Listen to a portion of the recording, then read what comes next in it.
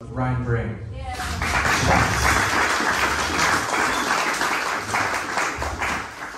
Okay.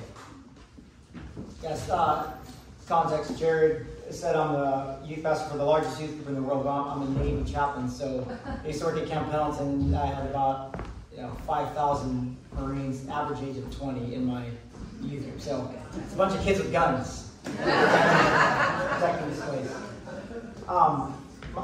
My name is Ryan. Good morning.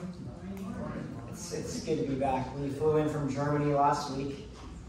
The Navy moves us all around, so thank you to you taxpayers for showing us the whole world. I come with my best friend, my wife Jeanette here. People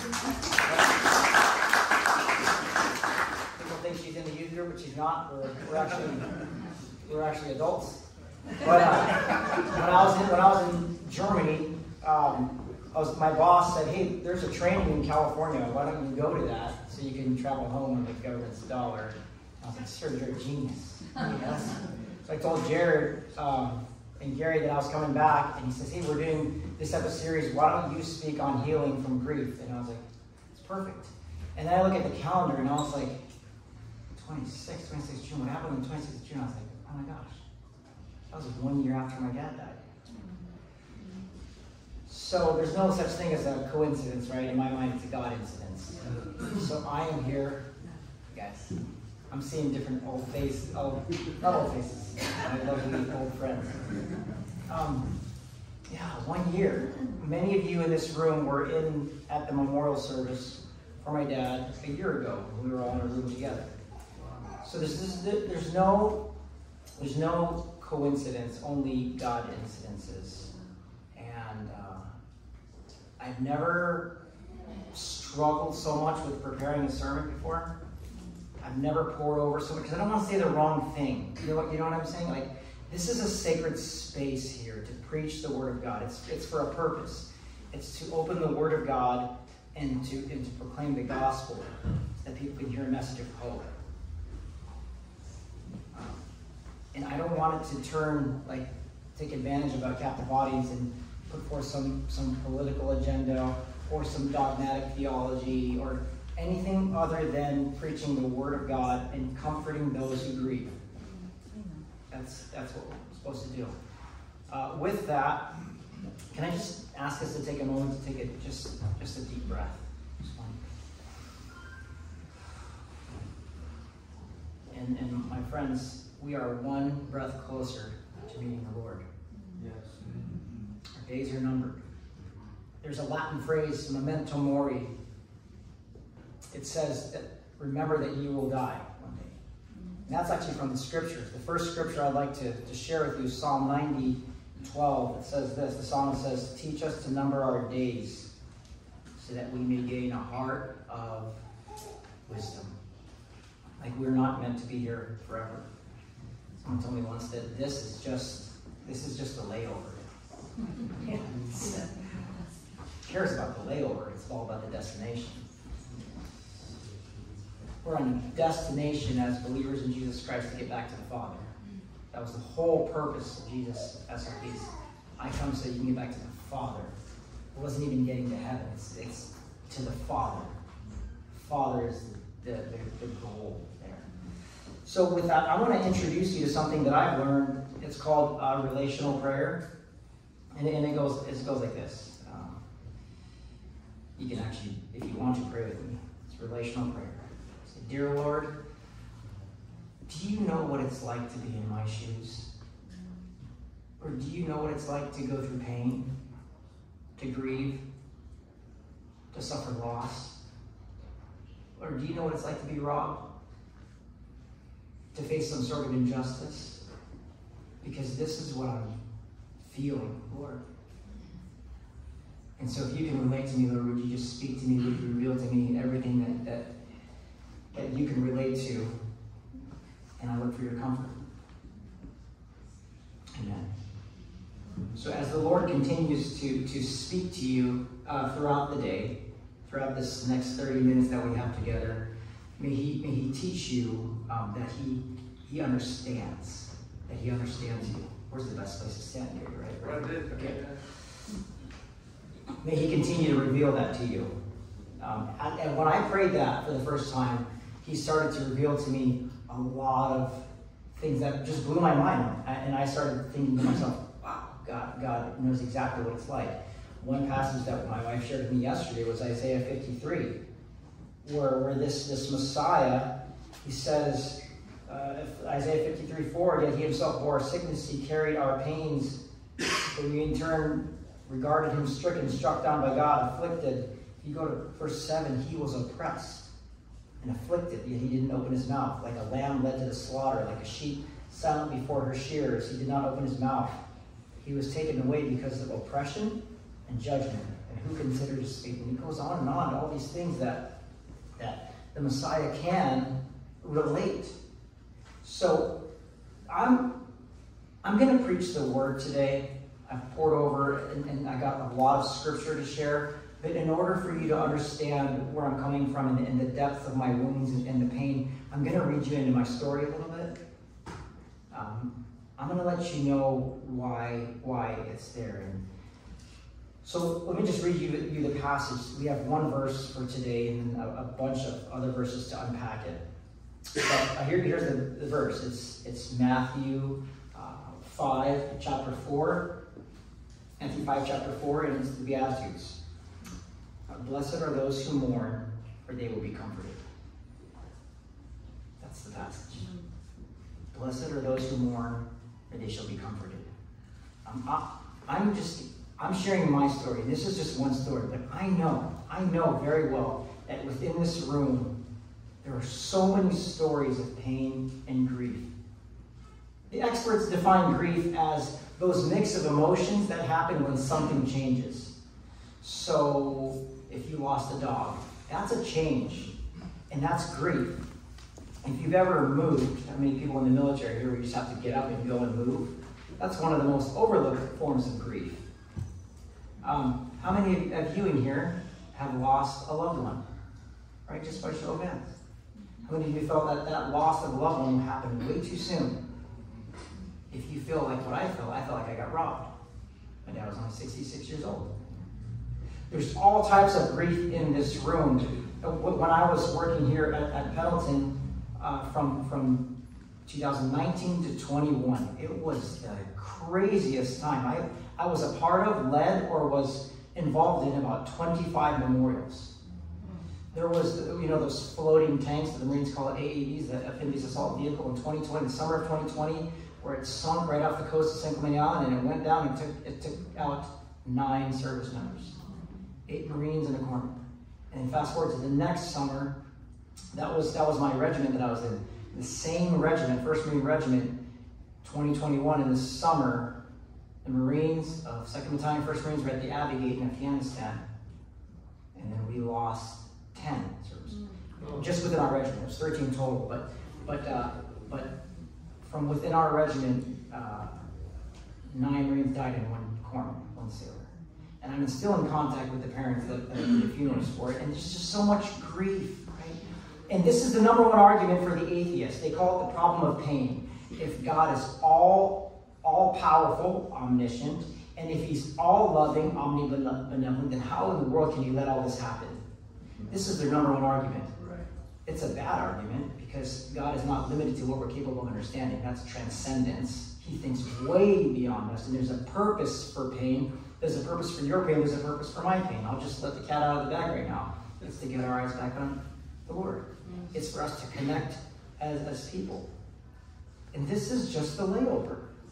It's not about this place. If our eyes are kingdom focused, there's something greater going on, and this pain is just temporal. But since, there's in this room, there's probably people of various denominational backgrounds, various socioeconomic backgrounds. There's so much diversity within this group. But one thing we all have in common, if you live life long enough, you'll experience pain, hurt, grief, loss. And so what do we do with that pain? One of my favorite authors, Father Richard Rohr, he says this, that pain not transformed is often transferred. What does that mean? That means sometimes I'll be, like we just did a trip a couple weeks ago for spring break to Nuremberg. live in Stuttgart, it's about a couple-hour drive. And I remember I was just being so mean and so just almost canceled the whole trip. And then my wife was being gracious, and around the dinner table she said, let's go on the table and explain, let's just in one word how you're doing, or explain, what's going on. And I was like, I'm not to do this, I'm angry. And then it hit me. And then my word was mourning.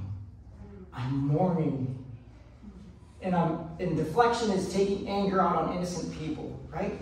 But this is what happens when we don't transform our pain. It gets transferred. And it's often like the engine light.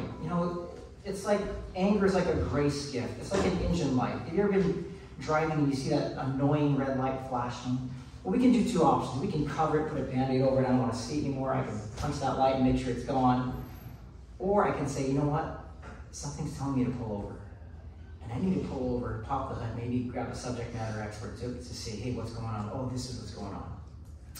In my year of grief, I received all kinds of advice. And one of the advice that I heard was Ryan, time heals wounds. But I found out that's not true. Sort of like if I got a flat tire, time's not going to heal that. It doesn't. And your grief lasts only as long as the person you love is gone. And maybe there's a reason why in the book of Revelation that God will wipe away every tear. Maybe the tears last all the way up until the point where we stand before the Lord and he goes, there you go. And so what's the purpose of pain? What's the purpose of suffering? If God's all loving and all powerful, why doesn't he stop it? There's blessing. There's blessing in suffering. One of my other favorite pastors is Pastor Matt Chandler. He says that at the heart of every issue is an issue of the heart. So here's let me confess to you, one of my distractions is in the midst of my grief, and I'll tell you my story. I've been distracted with what's going on around me, and I flip on the news and I see what's going on in the world, and I forget what's going on inside me. And if the heart of every issue is the issue of the heart, which Jesus is the one that taught us that, he said lust, that's really a heart issue.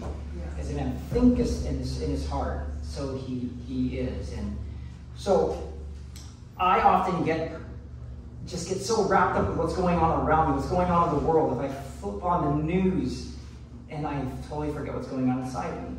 And if God is pursuing my heart and what's inside me, I have to come back to this. I want to just spend just a handful of minutes reading you into my story, okay? And then promise we're going to spend the rest of the time diving into this word, okay? So here goes. May 22nd. It was a Sunday, 2021. I got a call from my dad, and he goes, "Hey son, I got COVID." And my first reaction is, who cares, right? That doesn't matter. That is a 99% survivability rate. And the reason why I'm so well versed on COVID and all these things is because every single Marine and sailor who wanted a religious exemption for the vaccine had to go through my office. They had to go through me. I was the very first signature. And with 5,000 people in the camp, 4,000 or 5,000 people, that's a lot of reading. So I got really smart and really read into this thing really fast. And it happened fast. But it never stopped. For 2 years, I was getting dialed in, and people would give me their packages. And they'd be thick, right? They'd say, "Here's my package. Can you read this? Chaps, can you?" And I'd go through. And holy smokes, I was learning so much.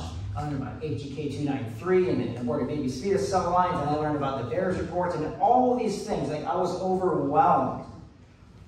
It also made me kind of, callous to when I would hear people.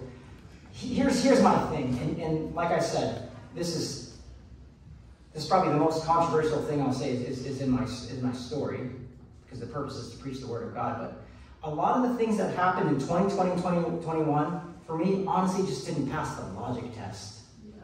Do you know what I mean? There was like red flags early on, and I was like, this is not lining up. This is not making sense. And every time someone would drop their package in front of me, I would say, this is really not making sense. This is really not making sense. What's going on here? So, all that to say, when my dad says, "Yeah, I got COVID," I said, it's not deadly. You'll be fine. You'll be fine. But he gets a fever, and he goes to the hospital, and then my mom takes him to Kaiser Irvine, and then Irvine says, hey, take some vitamins or whatever, just rest, just go home and rest. So he goes home and rest, but his fever is bad, and he goes back at day 15 because I asked my mom for her journal, and so now I'm looking at it just recently. I'm looking at all the things, and I'm learning. They give him on day 15. They give him a drug, and you can look this up. Okay, there's a drug called remdesivir. Anybody heard this? Drug. I didn't know anything about it. Some doctors say you do not give this thing 15 days after the fact. It has an early on drug. President Trump was given remdesivir right off the bat, but it can be actually, it could be detrimental. According to some studies, we give it at this time. So that didn't make sense. And then some say it induces pneumonia, and that's what you got. You got pneumonia. And some say it shuts down your kidneys, and then it shut down his kidneys. And then I also learned in my study that people give me this stuff, right? It was falling in my lap. In the New England Medical Journal, remdesivir killed 53% of its patients in the trials. Like, what's up with that? And the timing didn't make sense because this guy named Dr. Fauci said this is the premier drug that you should use, and do not use ivermectin, and it was like ivermectin was demonized, so all these things, right? I'm telling you this because I'm reading you into how I wavered this whole year. Like I would go from anger, like how, and then the way people would talk, or their views, or what they believed, or how they were acting, or what they were wearing. I was getting so angry, and I was getting wrapped up, and I was on these rants. Next thing you know, the Lord's nudging me that, hey, so that was 30 minutes of your rant, and this is really a gospel moment. And so when people should be hearing the gospel, they were hearing conspiracy, or whatever it's called. And so I go back and forth. Can I just be honest with you? I'm not okay. I wasn't okay. I still struggle with this to this day. And so I go back and forth, and the Lord was saying, I got you, Ryan. So I have moments of peace, moments of joy, moments of like just tranquility, and then moments of I want to go after people. Now, if you and I sat down and we had coffee and I told you my story, I would tell you about an injustice that happened early on as a child, and several injustices that when I see injustice today, those childhood wounds, it sparks something in me, and I just hate it when people are lied to. I hate it when people are deceived. I hate injustice. I want to go after it. And sometimes when I operate out of my wounds that I haven't found the proper healing for, then I'm just trying to crush people. And I go back, and so it's this ongoing thing. What I've found in grief is that I've been comforted with my grief in several ways. One is through Scripture. Secondly, through people coming alongside me and putting their arms around me. And then I've also been comforted with God's presence. I remember the day after I had walked down to Cottons. It's a beach right here. And I was sitting on the shore, and the Lord had given me this verse. It's Isaiah 57:1. And it was just an amazing moment. Isaiah 51 says this, 57:1. The righteous person perishes, and no one takes it to heart. The faithful are taken away, with no one realizing that the righteous person is taken away to be spared from evil. And I was like, wow, I've read the Bible a couple times, and I've never seen that verse. But that's how I received it. What do we do? What do we do with our pain? This is when I shared my story, right? I was really close to my dad. When I moved back here in 2019, we built a friendship, and then he got sick, right? He was in and out of the hospital, and then after they gave him the remdesivir, I was watching him dwindle. I was like, I didn't recognize him anymore. He was a very strong person, but I was like, who is that? And I did not know what was going on. And then when he was cleared, COVID-free, right? We were able to visit him in the hospital. And I remember it was June 24th. I was sitting in a parking lot off Pico, and I kid you not, I was minding my own business, and it was like the Holy Spirit said, get up and go. Go see your dad right now. Nobody texted me. Nobody told me to go to the hospital. It was just this feeling of get up and go right now. So I texted Jeanette, and I texted my wife, and I said, I don't know why I'm crying, but I need to go to the hospital. I'm probably not going to be home for dinner. And I just started driving. And I drove to Kaiser Anaheim, and then I saw my mom in the waiting room. And she was surprised that I was there. And then I had my last conversation with my dad. He died about 48 hours later. But we were in the hospital visiting him. So he dies. It was a Sunday on the 27th where we're walking into our church, and Uncle Mikey Volksang, he was sitting here in the first service. I was about to enter the door of the church, and it was that same thing, like, we got to go. So we just turned around right before he entered the building, and then I said, hey, Uncle Mikey, we got to go to the hospital. He goes, I'm praying for you, brother. With tears in his eyes, I'm praying for you. He knew something was wrong, and I walked into the hospital there, and I didn't know, but I said, hey, how's Dad doing? And my mom said, oh, well, he's been promoted to glory. That's when it was like I felt robbed. I felt like someone just kicked me in the chest. And then began that year-long journey of grief. And I just want to tell you today where I stand is I'm at peace. I'm at so much peace. I've received so much comfort, and I want to share that with you today. I want to share it because if we all told our stories in here, we live in a Me Too world, right? Where if you just share your story, someone somewhere will be like, hey, me too. Me too. In this room, I have a friend whose dad was murdered at gunpoint. In this room, I have a friend whose dad suicide. In this room, I have friends who've lost their spouses way too early. There's all sorts of grief. So how does this make sense? How does it make sense that people who mourn are the one that's blessed? The world's perspective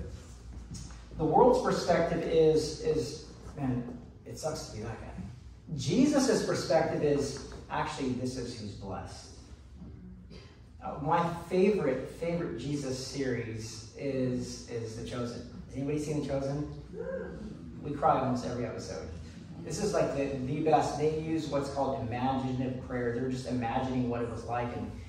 And in this one, when Jesus reads the Beatitudes, the last episode of season 2, Jesus is pouring over like what to say in this Beatitudes. And then as he says these things, blessed are the poor in spirit, blessed are those who mourn, for they'll be comforted, blessed are the humble. He's going through, and as he's saying all these 8 Beatitudes, it's flashing on his disciples that are following him and showing them. Like, blessed are poor in spirit, or showing Nathaniel crying under a tree. Blessed are those who mourn, shows Simon and Andrew hugging. It's just so real. But these Beatitudes, okay, where do we get the word beatitude? Well, the Latin word beatus is blessing, but it was written in Greek, so it's that word makarios. It means blessing. It's really hard to translate words from ancient Greek into 21st century English, right? But the way I can describe, I'm of the view that this is talking about joy versus happiness. Even though a lot of people translate this happiness, I think happiness is a cheap substitute for joy. Like, when I talk to people, and I do counseling, it's like, well, people, when they're not happy, they leave marriages. When they're not happy, they leave jobs. When they're not happy, they just quit on things. But I think happiness is a cheap substitute for joy. See, joy is based off of a perspective, whereas happiness is based off of happenings. So if things aren't going my way, I'm not happy at all. But when things aren't going my way, I can still have joy, because joy is based on a perspective that God is in control, that this is just temporal. He taught me to number my days, and there's something of eternal significance being with the Lord forever. The Makarios means spiritually prosperous, and the Hebrew word that I would say that's really captures this is shalom. Shalom means peace. Shalom is pre-Genesis 3. Before the fall, there was shalom. And when man fell, shalom was shattered. Yeah. But in these 8 categories here of blessing, when people are doing these things, they're experiencing a little bit of that shalom, a little bit of that Garden of Eden.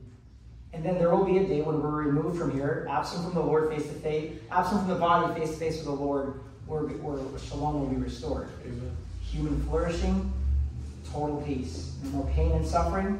So that's what I think is going on here. I think Jesus, when he talks about these things, he's saying this is the good life. You want to live the good life? It's not what's, if you look up hashtag blessed, there's 143 million blessed hashtags on Instagram.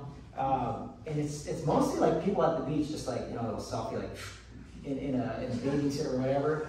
Hardly any scripture. On YouTube, there's more sermons, but overall, I think we're missing the mark on what it means to be blessed. Blessedness is this, these Beatitudes. So our passage is, blessed are those who mourn, for they shall be comforted. So I want to break this down in the remainder of the time we have here. The word here, blessed are those who mourn. It's this Greek, there's several Greek words for mourning.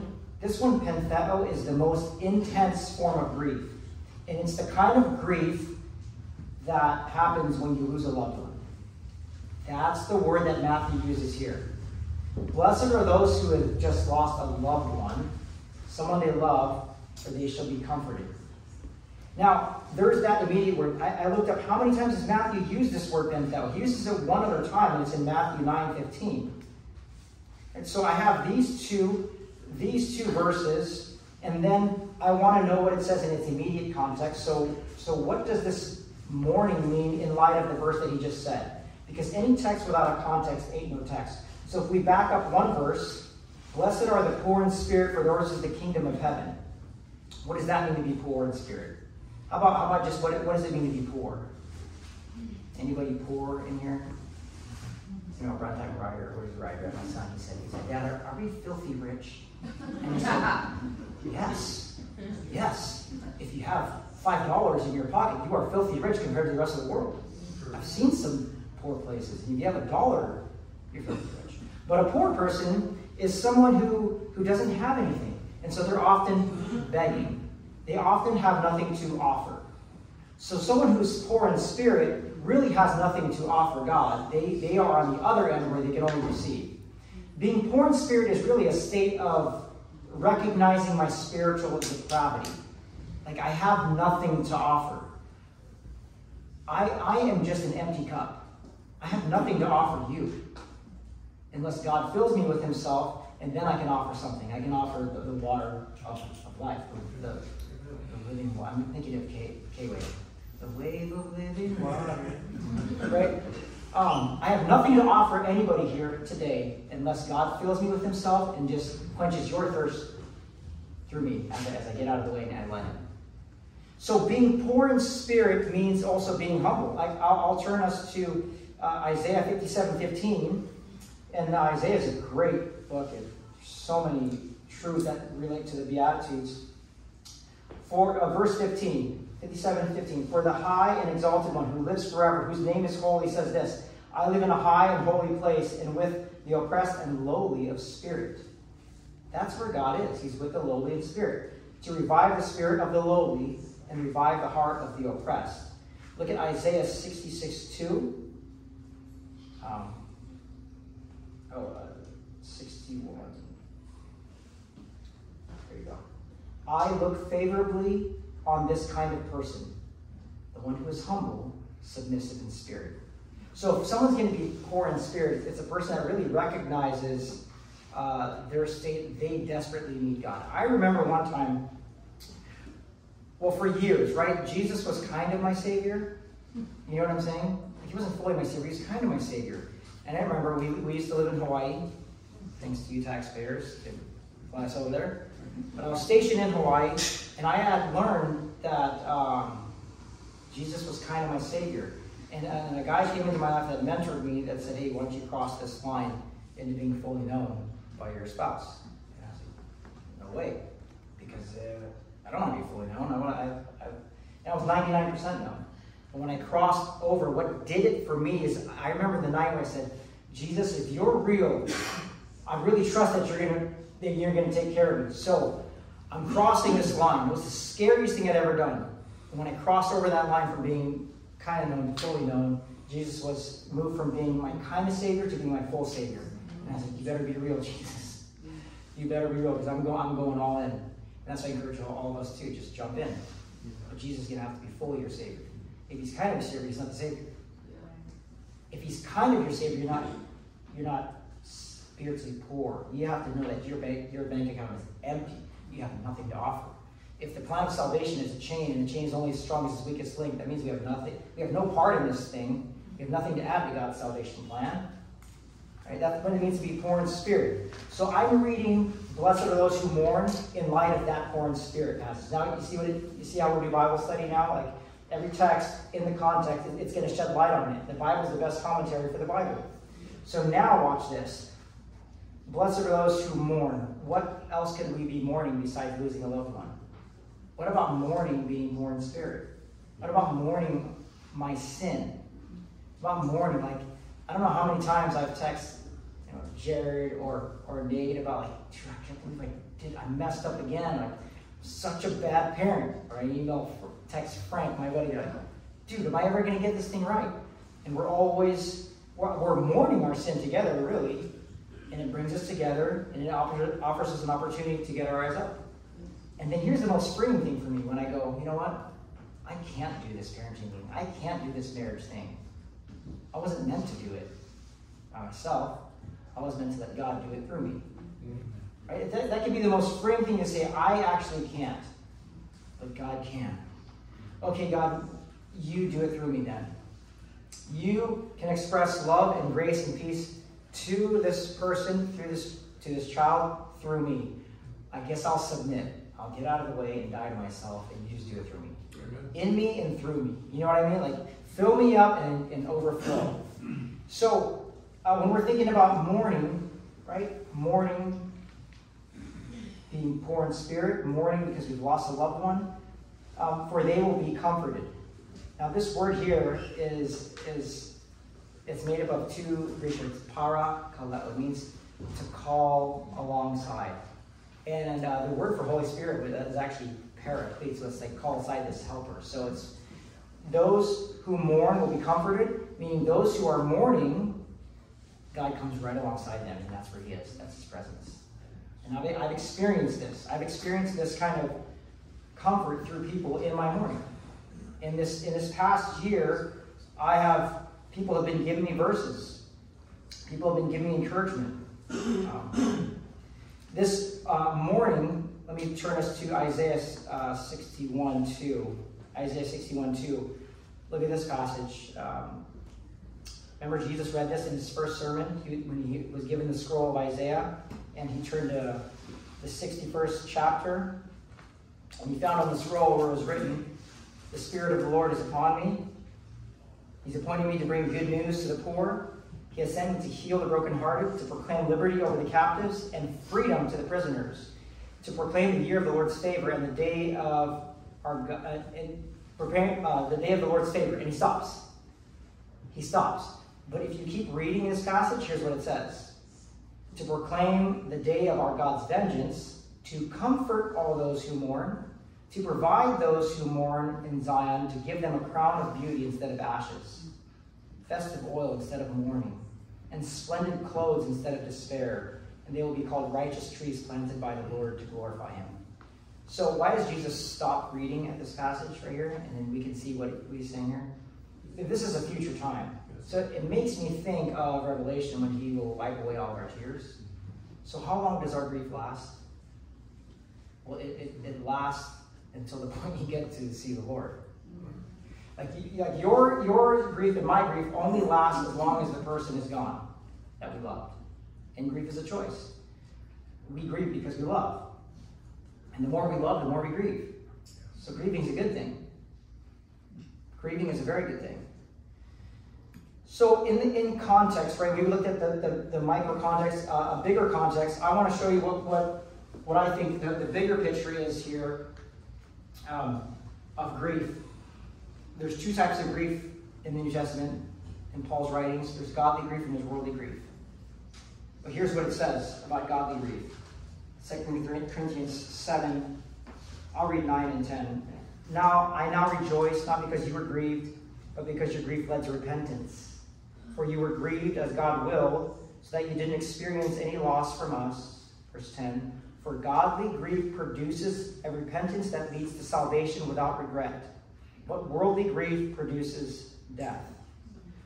Godly grief gets our eyes on Jesus, gets our eyes on community, on connecting. Worldly grief produces death. Grieving over our sin produces repentance. grieving over getting caught for sin or something like that, that only produces more death. So this changes my perspective on grief. If I'm grieving, which grieving over a loss of a loved one reminds me of another type of grief, which is grieving over my sin and my spiritual poverty, then it puts me right into the community. I mean, our pain is for a purpose. Our pain is not purposeless. And when we take our pain and we take it to the Lord, we can find healing. We can find healing in Jesus' name. Like I said, there were several ways where I was comforted. I kept a journal. I went to a couple of retreats, like several of you here, like my mom included, go to Grief Share. I'm part of a grief study group on the Bible Lab.